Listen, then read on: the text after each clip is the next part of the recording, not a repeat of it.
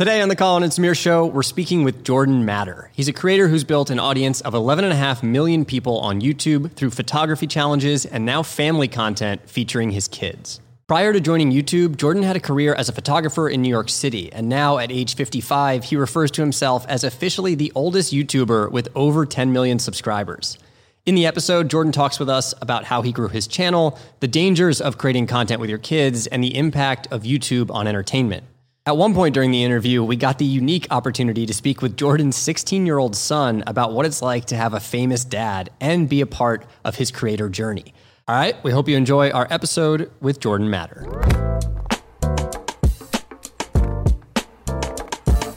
I think a great place to start is where your career is right now as a creator, because we'll definitely go back. You've had a long career as a creator with different types of mediums, but what does your career look like right now?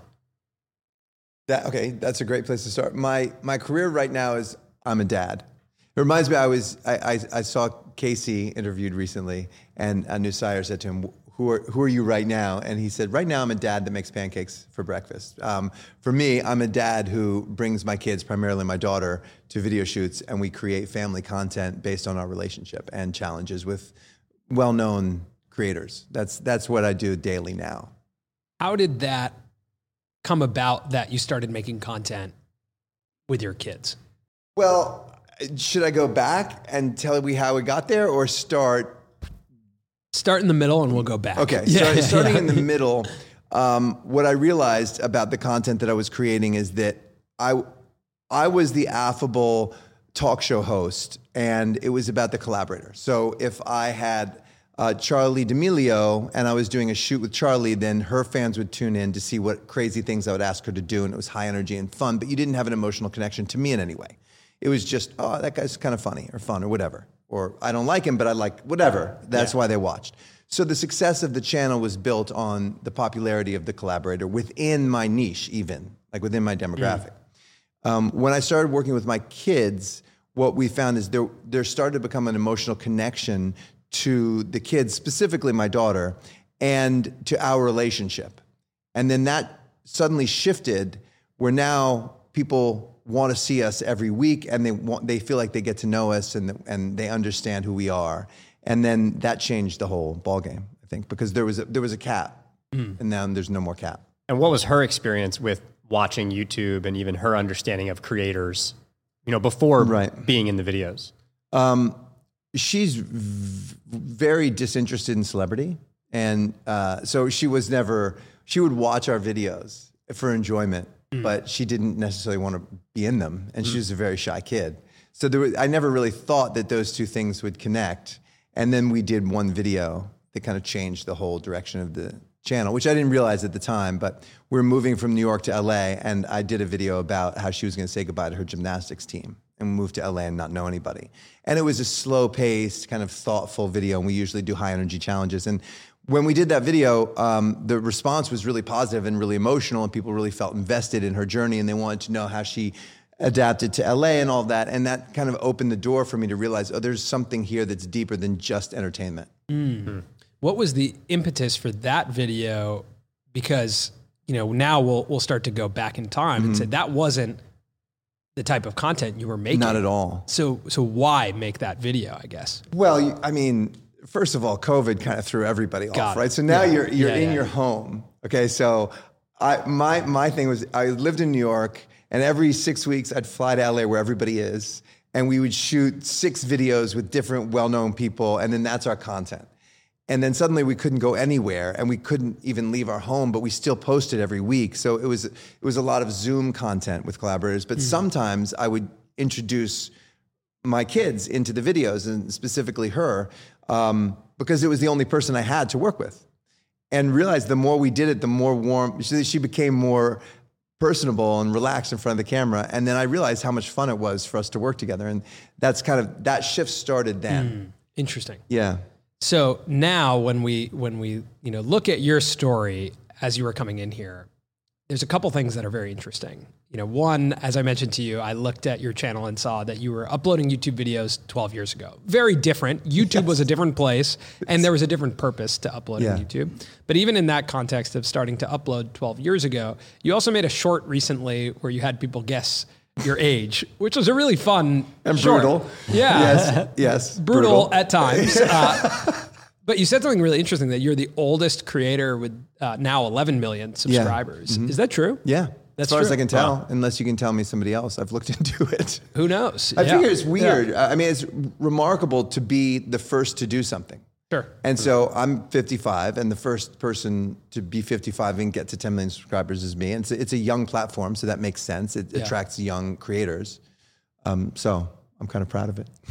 So now when you look back and go back 12 years ago, where were you when you uploaded your first YouTube video, and what was your thought or relationship to YouTube? Why did you upload a video to YouTube? I was uploading videos to Vimeo, not YouTube. And the reason why was because it was easier to transfer it onto a website. And I was doing dance photography, and a lot of comments I was getting was, oh, you faked that, that's Photoshopped, and it wasn't. So what I was trying to do is prove to people these are not fake by filming the process of taking the photo. And then once I got that process down, we would post it on Vimeo only for people on the website to see. It was never supposed to be for social media, because when I started, YouTube wasn't a thing, really. I mean, in terms of photography, nor was Instagram. The only platform that I could promote my content was on Facebook. So just to get this straight, your first really creative career and the basis for it was in photography. Yes. And then transitioned specifically to dance photography, correct? Specifically headshots for actors. Okay. Oh, interesting. That's where I started. And was that that was the moneymaker? That was the career? That was the moneymaker. Yeah. And I did that for a while. Got it. And so that was the career. And then filming the process of it was just to kind of showcase. Yeah, I never filmed the process of headshots except for that video. And that video served to promote my headshot business. That was why it was there. Yeah. But I started doing headshots because I was a waiter and an actor. So those two things went hand in hand. And I saw a lot of people needed headshots. I didn't know how to take pictures. So I just started taking their headshots. And because I didn't know what I was doing, I couldn't use a studio. I didn't know how to use these lights. So I would just advertise myself as a natural light photographer. And since nobody else was doing that, I had this niche that I had built. And then people started hiring me to have this different look. So being now the oldest creator with this type of audience, as you look back, because you were a creator before the word creator, right? You're a photographer. Yeah. That's a creator, creative. Yeah. When did the light bulb go off? Wanting to be an actor, being a creator as a photographer, when did the light bulb go off that YouTube was this place where you could experience some of these things you wanted to experience? I was so clueless about YouTube. I did not have a plan. It was simply this. Sandy Chase is my partner. He's the one that does the shooting and editing for our videos. And we were doing these Vimeo videos. And he said, man, if we could get 10,000 subscribers on YouTube, you could get access to their facilities in Chelsea for free once a month. I believe that's still true. Wow. I don't know. And it's like, how are we going to get 10,000? I had like 12 people that I knew. My son's friends had more subscribers than I had. So around that time, I was also doing doing photo shoots with Dance Mom's kids for a book. I had 2 photography books. I was working on my 3rd. These kids were popular. Dance Moms had just ended and people wanted more content.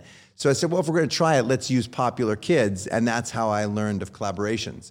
I grabbed a couple of popular kids, and then I came up with this idea for something called a 10-minute photo challenge, where I would see how many photos I could get in 10 minutes, kind of match my manic energy, and ran around. And somehow it was just the right place, the right time, the merging of these popular people that no longer were being featured on television. People wanted more of them with the energy of the photo shoot, and it was unique. It started to take off. So pretty quickly, it started taking off. So when you say popular kids, are these kids who are in film and television, or is it just from the reality show? In this specific thing, it was Dance Moms. They weren't that young. They were teenagers, right? But they were dancers. So I was a dance photographer. I had gone from headshots to dance photography. And now I had these very popular dancers posing for me. And I started realizing I need to post every week. So I looked up at when's the best time to post on YouTube? And it said Thursdays, 9 to 12. Specific to your channel. Or just no, it just was in literally general. Like, on I knew Google. nothing. I On Googled, Google, like, it was when like, do you post? And they said Thursdays at 9 to 12 because then by Saturday it's in the algorithm. Oh, wow. So Interesting. for 4 years we posted Thursday at 9 a.m. every week without fail. Amazing. And that was the plan. That's interesting that experience with the kids of dance moms is really the precursor for what ended up happening with TikTok. The first platform that really prioritized dance in a major way. That's true. Right? That like When I was doing it, I mean, dance photography wasn't a thing. I mean, there wasn't a bunch of dancing going on, but their athleticism combined with the adventure of taking the photos, because we would take photos in crazy places, we'd sneak into places, police were called, like it was like that kind of mayhem, and that kind of appealed to people. And as I was trying to learn about how to do YouTube, and I didn't even know you could monetize on YouTube until I had 200,000 subscribers. And some dude at a Brooklyn party said like, "Oh man, I'm a creator. What do you do?" And I said, "Oh yeah, this is my YouTube." He said, "Dude, you must be making so much money." I said, "Wait, you can monetize that?" God. I had no idea. Amazing. And so I talked to my son, who was at that time 12, and I said, "All right, well, you watch YouTube, like what's this about?" And he said, "Okay, Dad, so here's the deal. If you're going to be popular on YouTube, it's because you found a lane. And if you leave the lane, people won't want to watch you. But if you stay in the lane too long, people aren't going to want to watch you anymore. So you got to expand the lane." Right? And that was like his 12-year-old advice. And now he's 16. And for the last 4 years, I've followed that advice and tried to slowly expand the lane, which is kind of how we started. Mm-hmm. Where we started this conversation went from, now a dad on camera started as a dance photographer. How did he even come to the understanding that you should stay in your lane? But that you couldn't stay in it forever. That's a lot of knowledge to have at 12 years old. Yeah, it is. And I don't know where... Because that's like business advice that someone would give today. Right. And if you think about it, it's also somewhat concerning, right? Because basically what we're saying is you're going to die out unless you figure out how to do this thing that people can't do. Because the example that I saw more often than not is this boom and then straight down. And you didn't see a lot of people evolving their content in a way that kept their audience.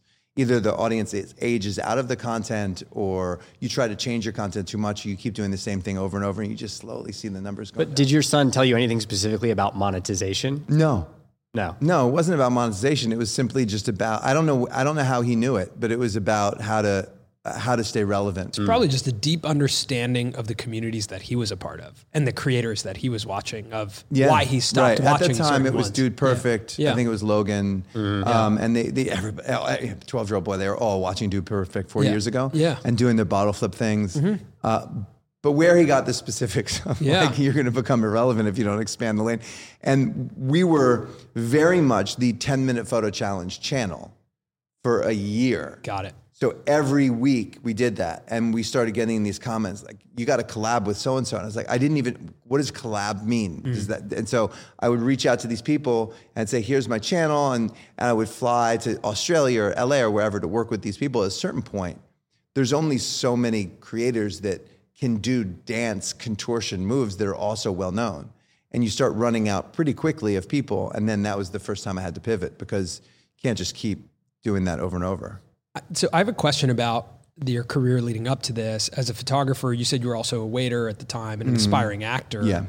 It sounds like now you're talking about, turning on monetization, flying all over the place. Like, was the monetization immediately significant? Was it a ramp up period? Or what was the difference between your career prior from a financial perspective and then as... I remember we were talking, I guess we'd been in it a year or less. Like, we're making $30,000 a month. Like that's money. Like that's not nothing. That's money. $30,000 a month.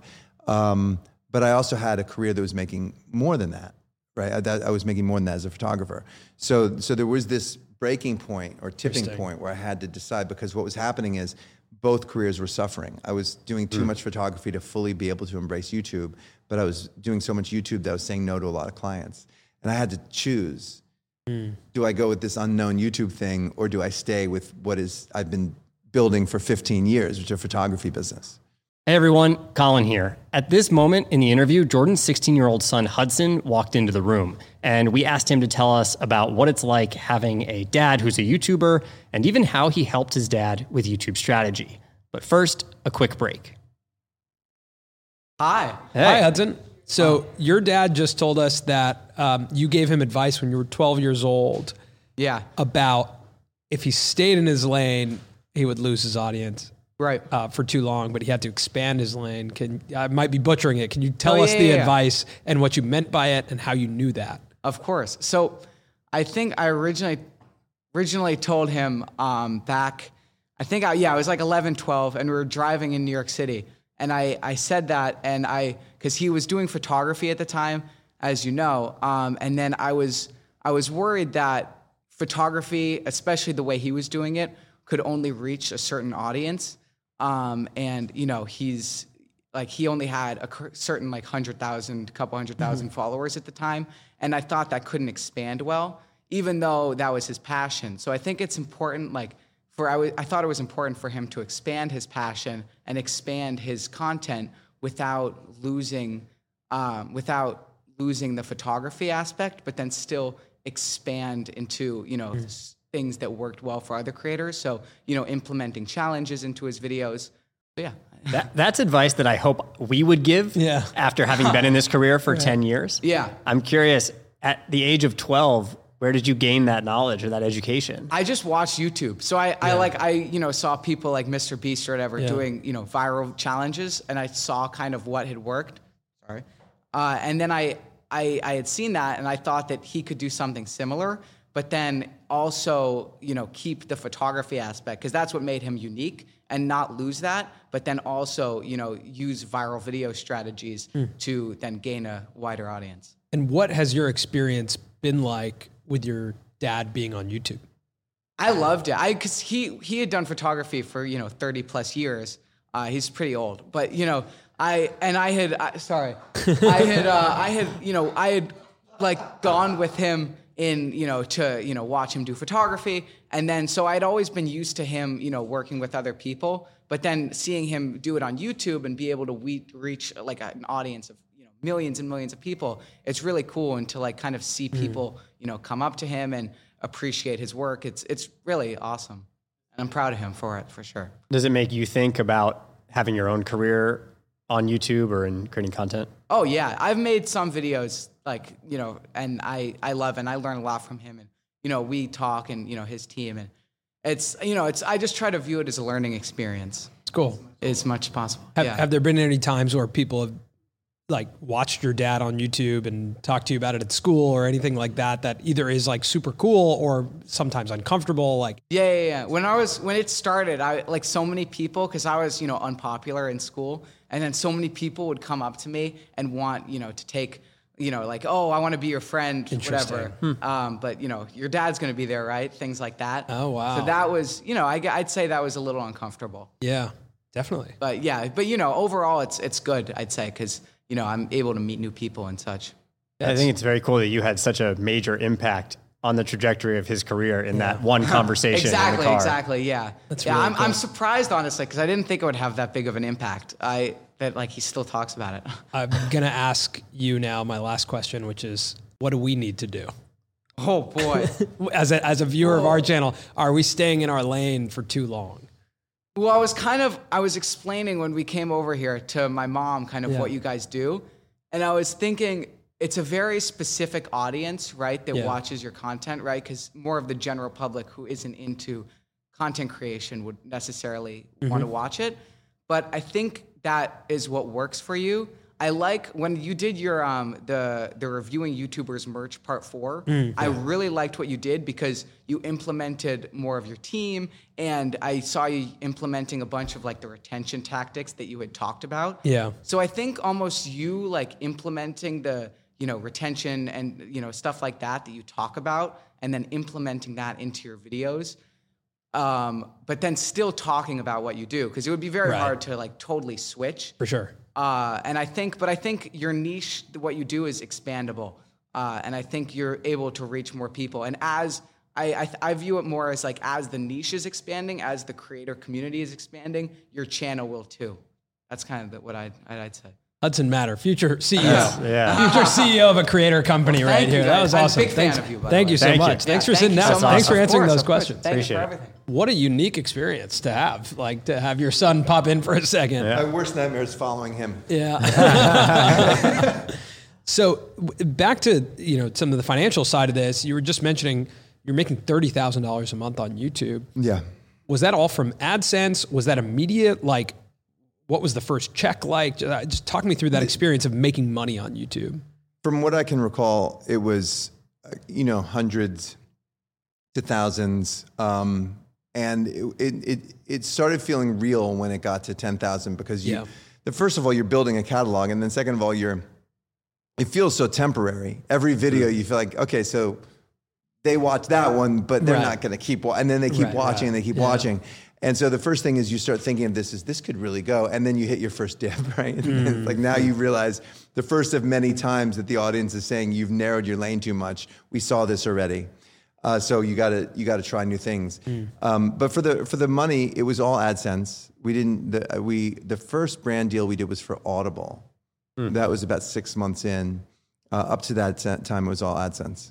That's amazing. I feel like AdSense is advertising made easy because once you start working with brand partners, there are a lot more intricacies that you have to start thinking about. Yes. What the content even is, when it comes out, if the brand's going to like it, what's in the contract, What you have to say. What you have to say. Also, man. the client relations. Yeah. But what you have to say is like. I mean, what I love about you guys is that you seem to have ongoing relationships with brands and that you really believe in the brands and the brands are relevant to your audience. Where for a lot of creators, and we're no exception, they want eyes, but they don't. Sure. It's not relevant to us. So you have to find a creative way to interrupt your entire video, Right. to say something that you may or may not even really fully believe in, and that's the problem with brand deals, I think. Yeah, I think that also is a really significant part of that problem is when you can tell that the brand doesn't watch your videos going into a conversation with you. Exactly. So they have no context of what would make it natural. Or They're even just that like, the brands don't create content at all. Right. Forget your own stuff. Just that they don't have a sense of the flow, that there's that you have to do the certain pitch within 90 seconds. Yeah. All of that stuff that you have to say this, it has to go on for 60 seconds. Yeah. All of that stuff is limiting in terms of the final thing they want is conversion. Yeah. Makes it harder if you can't do it your own way. So I think on that note of, the catalog building and like the compound interest of a catalog, I would call it. Like it's so fascinating that does happen, especially if you're on the same subject matter. Yeah. If someone finds you and likes this video of dance photography, they find their way through your catalog and they can watch 10 videos. And as you continue building that catalog, now that almost goes against the concept of expanding your lane, because if you make a video that's totally different, but your catalog is based in, photography, how did you go about implementing that advice of expanding your lane? Right. Well, the first thing, our catalog is really evergreen. And a lot of the reason is because we don't jump on trends too much. And then also, we're always using different collaborators. So everybody's up and down, hot and cold, and we've probably worked with them. So there's always interest in some aspect of our catalog, right? So that's the first thing. Secondly, it went from very specific niche 10-minute photo challenge to expanding it to other kinds of photography challenges, which tended to be less well-known people, but more extreme. So they were flipping off bridges into the water or climbing up light poles and stuff like that, us charging into grocery stores and getting kicked out. Anything that was extreme and exciting that was the next thing. And then TikTok came along, and TikTok was awesome because I met Charli D'Amelio. And so she then took there were certain people that kind of took our channel to the first person was Sophie Dossi, incredible contortionist, America's Got Talent. She took our channel here, and then Abby Lee Miller took it here because she was from Dance Moms, and then Charli took it here. So we kept meeting like one collaborator a year. We would do half a dozen videos with that person, and the channel would just explode with new interest. And when Hype House was just exploding, we were working with Charli regularly. What's the pitch to a Charli D'Amelio? Because it could seem so unattainable to collaborate with a creator. Like it is it's the top of the top. Anytime you reach out to a creator, you're going to get ghosted. So right off the bat, people I work with ghost me, and you just keep coming back, and you hear ghosting not as an insult, but as, I don't really like that idea, let's try something else. And then you give them a new idea and usually the more specific you can be with your idea, the more likely they are. Here's the exact idea, here's how much time I need, here's the views I think it'll get, and here's why it'll help you. With Charlie, I was lucky because she was actually a fan of me. She was just popping off when I met her, and she had my books and all that, and she was a dancer. So that was an easy intro. Yeah, somebody else because she's in your us. niche. Yeah, she's part of the community. Yeah. And it was honestly, it was just at the moment because we got to Grand Central and people were recognizing her. That was the first video. I said, so how long has this been happening that you're just recognized in? And she said, a week. Oh my God. A week, wow. Right? And then I worked with her 2 months later in Santa Monica, and it was already mayhem. It was her with Addison, with all the Hype House people. Got it. And it was screaming people running. I heard Charlie. So I saw that explosion. And when I talked to her about that, what had happened in the last couple of months, she just seemed like it was a whirlwind of craziness. But she said one really interesting thing about how it took off for her, which was all about engagement. When she was just building an audience on TikTok, she was very conscious of engaging with her audience. And then they felt invested in her emotionally. So then when she got bigger and she got a lot of hate, she said she didn't mind the hate because it created engagement, because the people that had been with her from the beginning were now fiercely defending her. So there were these long, lots of comments about that. And then that blew her up more because there was more engagement. So TikTok pushed her more. And that's kind of how it started. And it was something that I learned and tried to start implementing in my own work, which was this building a community so that they're invested in who you are rather than just looking for entertainment. So more active rather than passive viewers. Which is really the fundamental difference between traditional entertainment and digital. Yeah. The fact that there is a more of a tangible connection there with the person on the other end. Yeah. As your channel started getting more and more successful, you started collaborating and, getting to experience this rise. Does that feel like it was fulfilling the desire you had back pre-photography to act? Or yes, actually, yes, because the thing that was ironic about it was, as an actor, I was best when I was given an extreme character that wasn't like me. And then on camera, I'm being myself, but a slightly more enthusiastic version of me. So it all came from a real place. I'm excited when I shoot, and so this was just more so because there were stakes that were higher. But I think that the early interest in acting and the comfort of being in front of a camera helped. Got it. Yeah, I find that to be really interesting. If today, if a young person who wants to act, like the next crop of actors likely will all emerge from social media. Yeah. And I just wonder how the inverse works, where you start as like a realistic, maybe, or a semi-realistic portrayal of yourself into, acting. And we're seeing it right now with Addison, like you mentioned. Yeah. She's acting now. She's acting. Like, it's just that I went to acting school in New York. I was one of those guys that I would never take a soap opera, never. Right. And then I got my first soap opera. I was like, I got a soap opera. So I was that self-serious actor. I photographed for 20 years serious actors. And they kind of have a disdain for social media. Of course. Because it's that was so easy. She just did a dance. But meanwhile, I honed my craft, not recognizing that social media is a craft. It's a craft. And so I don't know. I think that if I'm an agent looking for people, I'm going to look towards social media before I'm going to look at an acting school. Has this all felt like slow growth, or has it felt like fast and explosive to you? It felt both at the same time. Initially, it felt explosive because we were just making videos and posting them and seeing this X amount of numbers, right? And then we decided to go to Australia to do a collaboration.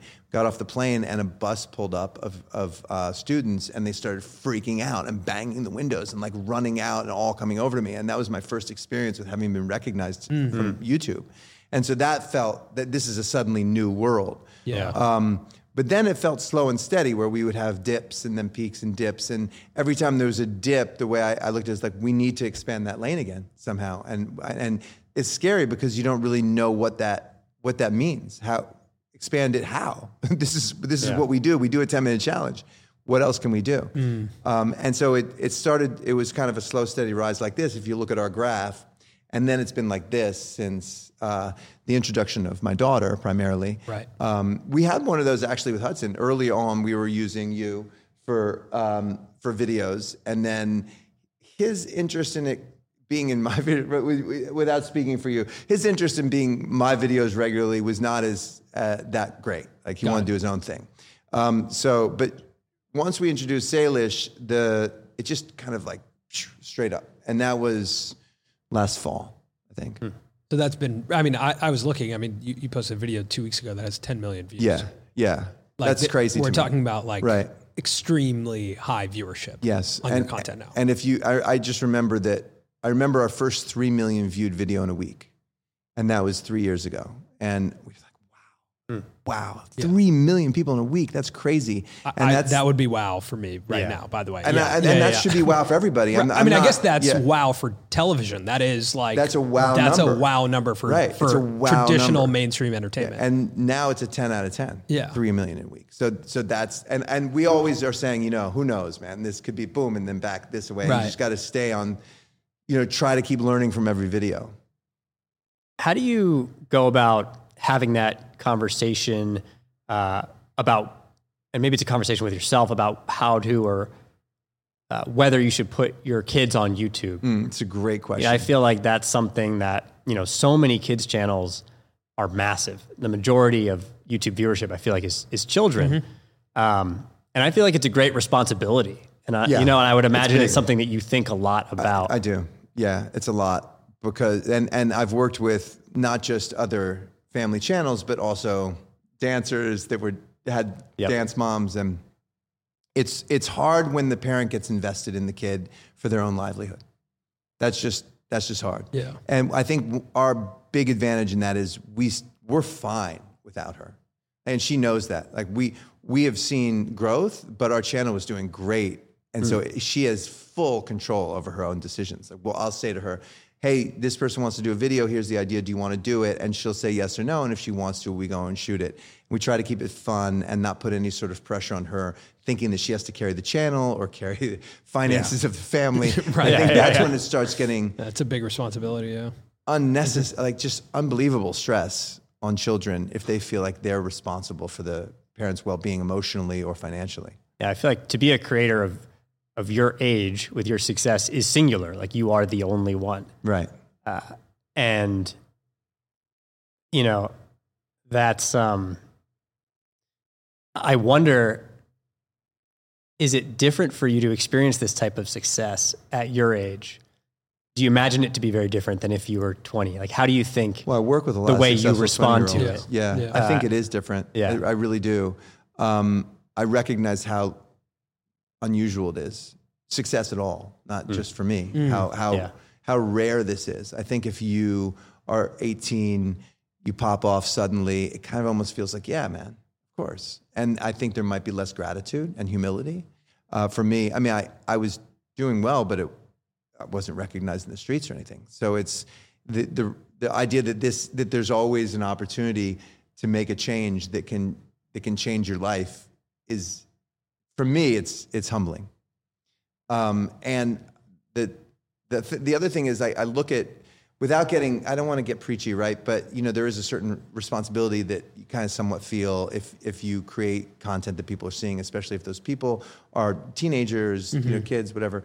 And for me, it's kind of modeling behavior, right? We try to do some videos that are about topics that are meaningful, but for the most part, it's about modeling parenting behavior and modeling how to talk to each other. And for example, like I would never give my daughter some big thing in a video or try to like show a big house or anything. I mean, it all should just be like anybody can do this if you love it, rather than flexing and saying, we've made it to here. Because I noticed early on in YouTube, it seemed like somebody would pop off for doing pranks and all their content would become how wealthy and rich and popular they are. Yeah. And then then they're suddenly unrelatable. And so I think the idea of, I think that's what Charlie had in spades. It's like this relatable kid who's like goes to high school and lives in Connecticut and in the suburbs, and suddenly she's popular. So everybody else felt like they had an opportunity for that too. Kind of try to model that for the younger generation. Do you feel like there have been any hiccups or adverse effects of having your daughter on the channel, or like kind of pivoting the content into what it currently is today? There were a lot of comments about, she's great, but where are the photo challenges? So there's that. There's the old guard followers who really miss that, and so we started a second channel for photography challenges to address that. So and that's great for me because I love taking photos. But there was a ceiling. You can only do a certain amount of photo challenges, and then there's no more challenges to be done. Whereas if it's about a relationship, they're endless. Then there also, of course, are probably going to be people who will have negative things to say. So far, that hasn't happened. The conversation, I talk to a lot of family channels about this. Like, how do you talk to your kids about this? How do you prepare them for inevitably some negativity that's going to come their way? And so that's a process. And also, my biggest concern actually is what if she just like falls in love with it and then it just goes boom? Because like I can handle that. If our channel ends, I'm like, man, that was a good run. I've got my photographer girl, I'm good. She's like 12. Right. And if suddenly like people are like, that would, so I always worry. So I don't want to make it about her, and have her carry the load so much as our relationship and what she represents on a larger scale. That's a really interesting point around, like, does she have a relationship with the performance of the videos? Because I would say even for me as a 32-year-old man, at a 1 out of 10 and a 10 out of 10, I have a different emotional response to those, and it's significant, right? I've had to work on that emotional response. As have I. Yes. Yeah, and it is. There was a time in my life where a 10 out of 10 felt like I was getting punched in the stomach, and I would go through thoughts in my head of, I need to put together my resume, I need to go, apply for jobs, it's all over, and at 12 years old, I'd imagine that potentially could have some impact of like, well, this one did 3 million, this one did 10 million, now we're doing 1 million, She would be an interesting one to talk to about that. Sure. She seems to be not engaged in it. Okay. I mean, it's interesting. We'll work with very well-known people. She doesn't seem to care. I mean, she just seems to enjoy shooting the videos. She knows the numbers. She jokes all the time that I'm no longer relevant on my own channel, right? That's a joke. But she doesn't literally feel like she has the burden to carry it. And she's not really involved in the post-production process. She doesn't even know if we're posting or what we're posting. So fortunately, so far, she seems to just be there for the fun of it and not really invested emotionally in the success of it. Right. First of all, I want to acknowledge the perspective you just shared about the kind of peace with if this all ended tomorrow. I think that's something that younger creators and even us, I've had to learn that, and that actually gives you a huge platform of confidence to build on. And you lose a sense of that fear, right? Of, well, if I upload this video and it's out of our lane, is it all over? Or is it 10 out of 10 mean it's all over? And you start to lose some of that and say, that then gives you the platform to experiment when you lose that fear. But that fear is extremely present in the creator space. And I see it a lot because now that I've been in this space for almost 5 years, I've worked with a lot of top creators who are no longer top creators. Sure. And I can see their content they're doing now is same stuff they were doing 4 years ago. And it's because even as the interest wanes, you're so scared. Now, it's one of the best pieces of advice I got was, if you're going to make changes or experiment, do it when you're on top, not when you're going down. Because when you're going down, it's like you're desperate. And when you're on top, you have the luxury to try something that doesn't work. You go back to it. And Patty Galloway told me, do whatever you want, just follow it up with a banger. Right? So if you're going to try something crazy, have a good one in your back pocket for the next week. That's a really good advice. Yeah. That's like, I think giving the playbook on how to experiment is really important. I think that's the first time I've ever heard tangible advice on how do you experiment. And it was great advice. Just make sure you have a really good one. And we've tried it. And I have to tell you, a few of those experiments have become a whole new avenue. We did something. My daughter gets braces. Like, who cares if my daughter gets braces? And that was because we knew we had a good one in our pocket for the next week. And then that became the 1 out of 10, the braces. And it has stayed there. And then that opened up a lane like, okay, so it's these small personal moments that the audience is more interested in than crazy strength or photo challenges. So it changed the direction of the channel just because we're willing to take that chance. I would imagine that people listening to that, especially around like your daughter getting braces, would have a question around the line between living like real life moments and filming them. And that's a great question. And the way I handle that is I don't make them real life moments. We don't vlog. So it's, in that case, it's a challenge. So what we did is we said, she's going to get braces. Before she does it, she has a scavenger hunt. If she gets there in 30 minutes, she gets all this candy. She gets to eat this. She won't get to eat in a year. Go. Right? So it's nothing to do with, hey, how you feeling about getting your braces, all that. And then it's just like any other video, a challenge video. But at the end, you get to see her with her new braces. I think that's smart to separate like life from the video as the product. Because what happens is, I think the other way, and I've seen it, is every great moment you're trying to pick up your camera, right? If you're a vlogger. And then suddenly you're not living moments, you're filming them. Like this is, I should be filming this. I mean, I think that was an era on YouTube, right? I think back to Roman Atwood and the kind of like the amount that he was filming. And I remember thinking about that a lot with his family of, I don't know what it would be like to be a part of this family. And to even for me as a young kid, maybe have the anxiety of, should I do this or should I wait till the camera's on to do this thing? Right. So I think that separation in the family genre is really important. Also, I'm not in it, so I can't speak, but from what it sounds like. This is only recent that I would consider us a family channel. I think it's a specific kind of family channel. I mean, because first of all, my wife isn't in the videos. We're not talking about our relationships. It's just me and Salish for the most part. And I just think that once you start putting pressure on your kids to live their life in a way that's different from how they normally would because you need to capture it on camera is when you start opening up a lot of problems now and also potentially later. So we have a pretty clear distinction between when we're working together and when we're hanging out. And we like the energy to be the same. So she and I like to go out and just like go to Target and tool around. And so in our videos, there might be a challenge in Target because that's familiar to us. But we would never vlog just going to Target. Right. And I think that distinction so far has worked. How does she engage with, the two of you going to Target, but then people recognizing you there? They're recognizing her as much as me now. Right. Yeah. So, and once again, she just doesn't seem like that interested in celebrity or anything. So she's just nice about it. And it's been, now that she's 12, so she was like 8 when we started. And so she's been used to us being in certain places and people coming up and saying hi. Yeah. That's familiar to her. Now it's happening to her as much as it is to me, whether or not she's with me. But she appreciates it. And do you think as she goes through, is she in school? Yeah. She goes to school. As she goes through school, is there an opportunity for bullying or anything as like she's on YouTube and at school? That's what I hear from other family creators. And these are all things that we're very aware of. Yeah. And, I mean, if that means she doesn't want to do them anymore because, then great. Don't do it. It's your call. She loves gymnastics. She has a lot of things she can do with her life. But right now she's enjoying the videos.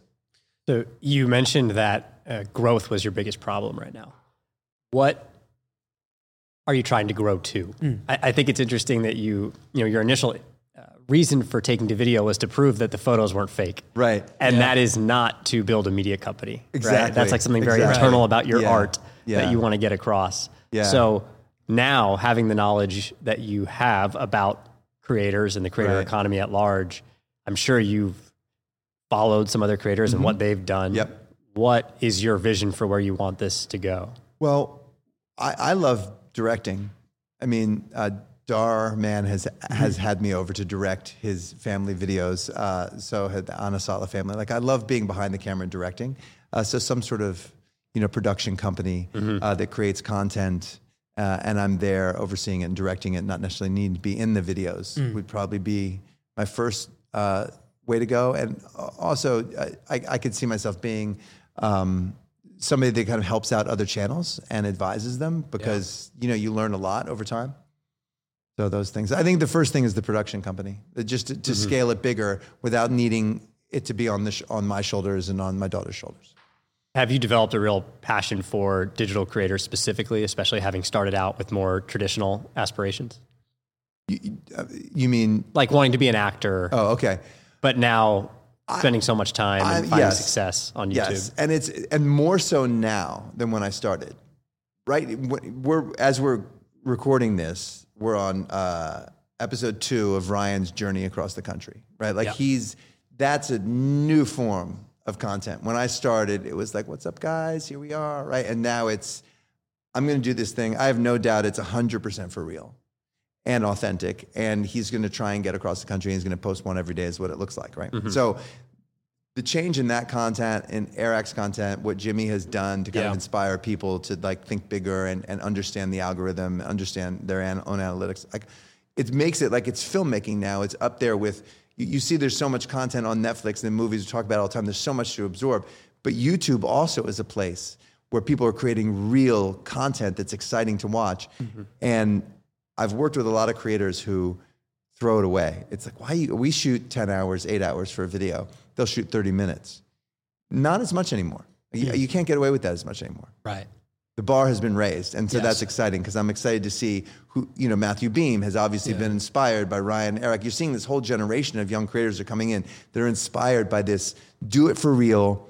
Can't tell you how many times I've shown up for a collab and there's fake money sitting there and we all know that the prize is not going to be real, and that's just not the way things are anymore. I don't think that's rewarded by the viewers. Yeah. Mm-hmm.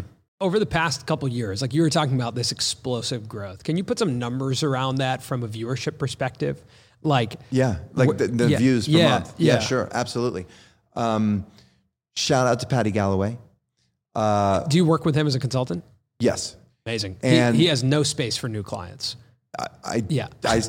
Because I was an old and new client. It was hard for me to get in for a second time. Yeah, okay, interesting. Yeah. When we worked with him last year, so maybe a year ago, I remember specifically he said, 60 million views a month is great. I think we can get you to 100. That was a year ago. So this month we're at 250. Wow. So we went from 60 to 250 million views in a year. And what do you think went into that? It was two things only, because our production time didn't change. It was just two things. One was the emotional connection between the audience and, say, Alicia and me. So that was number one. And number two was a deep understanding of the algorithm. And Rebecca Zamolo said to me first, but I'm sure people said to her, which is when you replace the word algorithm with audience. So the algorithm is not this beast that that it just screws you. It's the audience telling you how they'd like you to shift your content or what they're interested in. And then you take that and you don't have to follow it to the letter. You can evolve your content. But he gave us really specific. So for any creators out there who have a title sequence, get rid of it. If you're saying, hey guys, you've already lost half your audience, right? So he was like, get to the point within the first 10 seconds, start that challenge if you've got one. Yeah. And he gave us a lot of notes that honed the content and made it much more exciting to watch. And we've seen our retention go up. So I think we were in the low to mid 50s then, and now we'll be in the mid 60s. Wow. Can't reach Jimmy's 70 though. No, dude, is that real? Yeah. Is that like the first hour? Or I don't know if he reaches that every time. Like, I think he's saying like that's. I think he's saying like that's success. Yeah, that's what it like. That would be perfect. No, I think he literally said to you, if you're not reaching 70, you're doing something wrong. You're doing something wrong. Did he really? Yeah, but you know what? The mistake there is because the time frame, like he'll be very honest about the fact that if the video's been out for 30 days, it's a different retention. Right? That's true. Yeah. So like on day 30, it's different. It's not. It's not holding 70. Right. I think he's saying that talking about aspire for that the first day. The first day. I don't know if he meant the first day or 2 days or a week, but I know that when we had conversations with him about the first or like months later, it was not holding. Yeah. But it's also it's a great metric because you can always fine tune it. Yeah. And get it closer and closer. But my concern is that at a certain point, you're driven by mathematics more than by emotion. And you're suddenly creating content where we've had this conversation a lot in editing. This is a really nice moment. It's slow. Is it click away? But it develops the relationship. Yeah, but it's a click away. And it's back and forth. And sometimes you include it and sometimes you don't. I was going to ask you about that when it came to the ideas even. Like coming up with an idea. How much is it driven by, ooh, that would work versus, ooh, I want to make that? Or are those the same thing? No, those are actually different. Yeah. More often than not, it's, ooh, that would work. I know. And then, what do I want to do about that idea that can make it something special? Yeah. One of our rules of thumb is often do what other people are doing. If there's a trend out there that works, hot versus cold, do it. Just do it better. Make it more dynamic, more interesting, more emotional than other people are doing. So you hop on that recommended wave, but then when they see your content, it's different and unique. Do you feel when you first started with like photography, your relationship with creativity, how has like, I'm asking you this question because I've thought about this a lot in my own relationship with video making, creativity, all the above, as YouTube has become much more of our business. Because there was a long period of time with this Colin and Samir channel where we were uploading to this channel and it brought us $0. And we were a production company or like a boutique freelance group, right. Colin and Samir, that you would hire to do production. And we knew so little about the algorithm that the videos we were making were solely just videos we wanted to make that we thought were fun and interesting. We didn't even know what worked at that time. So now that we have a better sense and we are honing every week of, ooh, that worked, that didn't work, how much that clouds, or not clouds, but that is the primary thing that's top of mind, not what do I want to make? Right. First of all, your content shows it just to you guys. I remember when I saw the interview with Jimmy, you have, what, it's like 5 million views on that by now? 11 million. Whoa. That one took off. 11 million people have watched that interview. Wow. Yeah. That's incredible. Yeah. But there's two, right? You released the full one, but you also released a cut down. That's and the cut down felt very much like algorithm driven, the way you did that. That's and, right. And I remember noticing that something just switched right there with that edit. So this is part of the... That's what spending 72 hours with Jimmy will do to you. Sure, and it was so clear that it was... I think the idea of creativity, and my grandmother was an artist, and she used to rail against Andy Warhol because he was very much about selling his art. Yeah. And she was a well-known artist who had Jackson Pollock called her. They were best friends, and she said they would just paint, and they didn't care if anybody bought it. And Andy Warhol would paint to be bought.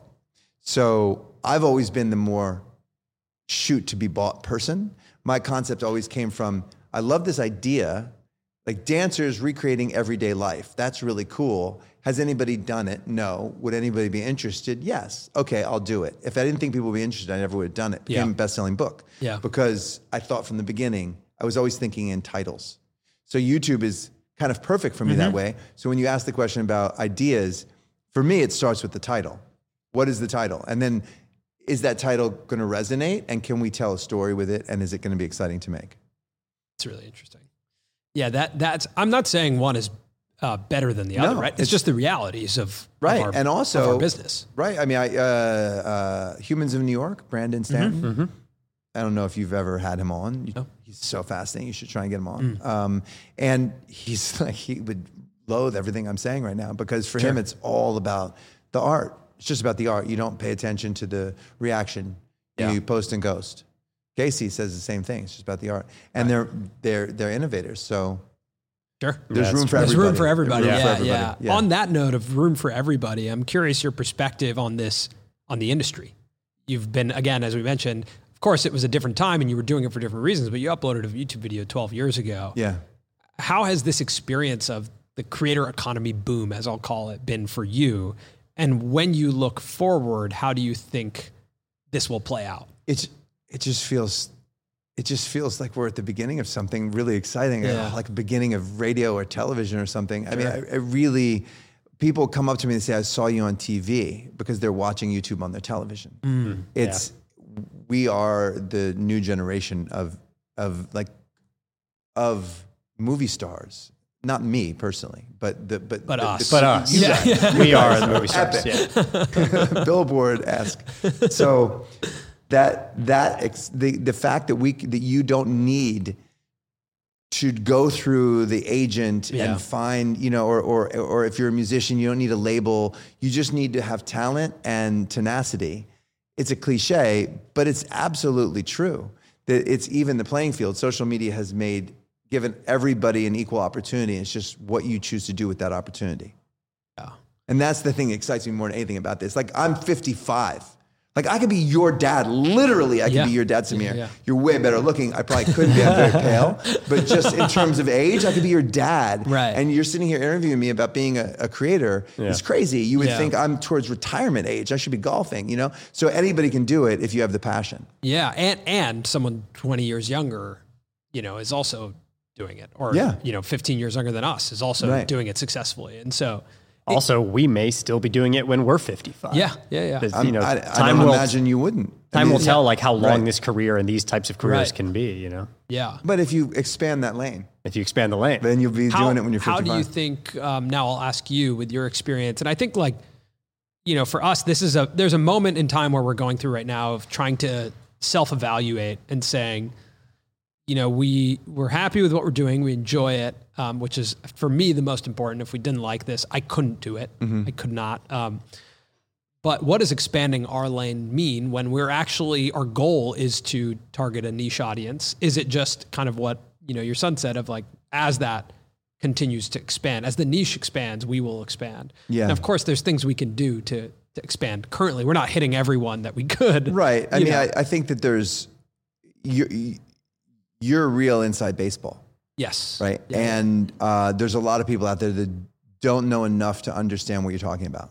So one way would be, would you want to expand it for them? Right.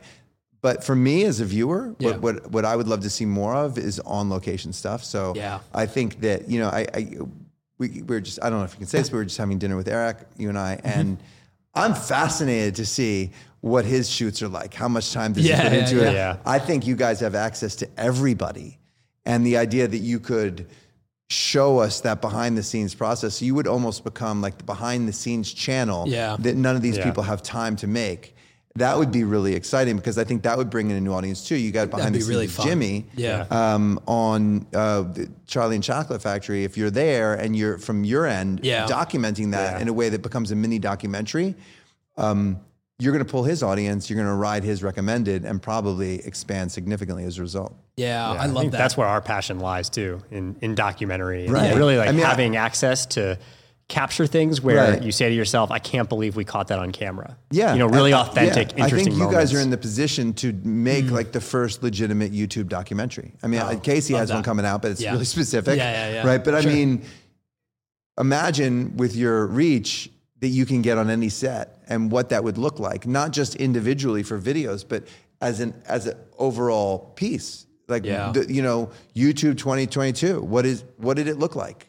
And building, saving it for posterity and interviewing everybody and showing all these different, you could do, sorry, now I'm on it. Keep going. Now I'm excited. Because now you guys could do, like, what is it like? What is this person's vision and process like in comparison to this person's process? And you can compare them, you can bring them together, you can create collaborations between people. Like, I think you guys are just at the beginning of understanding, and probably all this stuff that you do now, interviews every day, all day long, probably limits how much time you have to do that. But if you took a month and said, we're not going to upload on our podcast, we're going to do a month and build a documentary, wow, everybody will watch that. I'm excited. I'm ready to go. You're like a motivation. You're like a coach. That got me going. Documentary. But I think you're 100% right in conversations we're having internally right now about how do we evolve. And I think it's actually, what we're working on is actually changing our pacing in terms of how much we're uploading to YouTube, and recognizing that what we're doing is a podcast. There's ways to distribute this and take time for what happens on the YouTube channel compared to what happens, where you can listen to I think you guys are at the moment of a bigger project would be my guess. I can feel it internally. And I think you've gotten to the point where I don't know that you need to keep going in this direction. Like you don't, I'm not saying you should stop what you're doing. I'm saying you're there. Yeah. Everybody you work with is at the top. Yeah. Right. And so Michelle can bring you out for FBI training for a week, right? And you also have a really unique perspective on the creator economy and the industry and where it's gone and where it's going, and that's interesting beyond just the creators. So Rowan, my assistant, he's in college, And he tells me that most people in college don't have an understanding specifically of the creator economy and the opportunities beyond being in front of the camera that exist here. And we've talked about this. Like, it's hard to find people to do any number of jobs, right? Because people don't know that these jobs are available. You guys could serve the general public. This is real. The creator economy is happening right now. It's epic, and it's more than just flexing. It's real creative people who are really creating art, and they care and they're passionate. They actually take a penny and go across the country. And I think that's freaking awesome. I think you're absolutely right. But I think the ingredient that you have to work through is fear. You know, this fear of, like, you have to get to a point where you can afford not uploading. But the algorithm is there. Yeah. Right? Isn't it? And your audience is there. Yeah. If you don't upload for a month, I'm going to watch your next video. I'm going to be more interested. Sure. Yeah. Yeah. Right? What can we expect from you as we look to the rest of this year and in the future? We're trying different things. We're trying scripted content.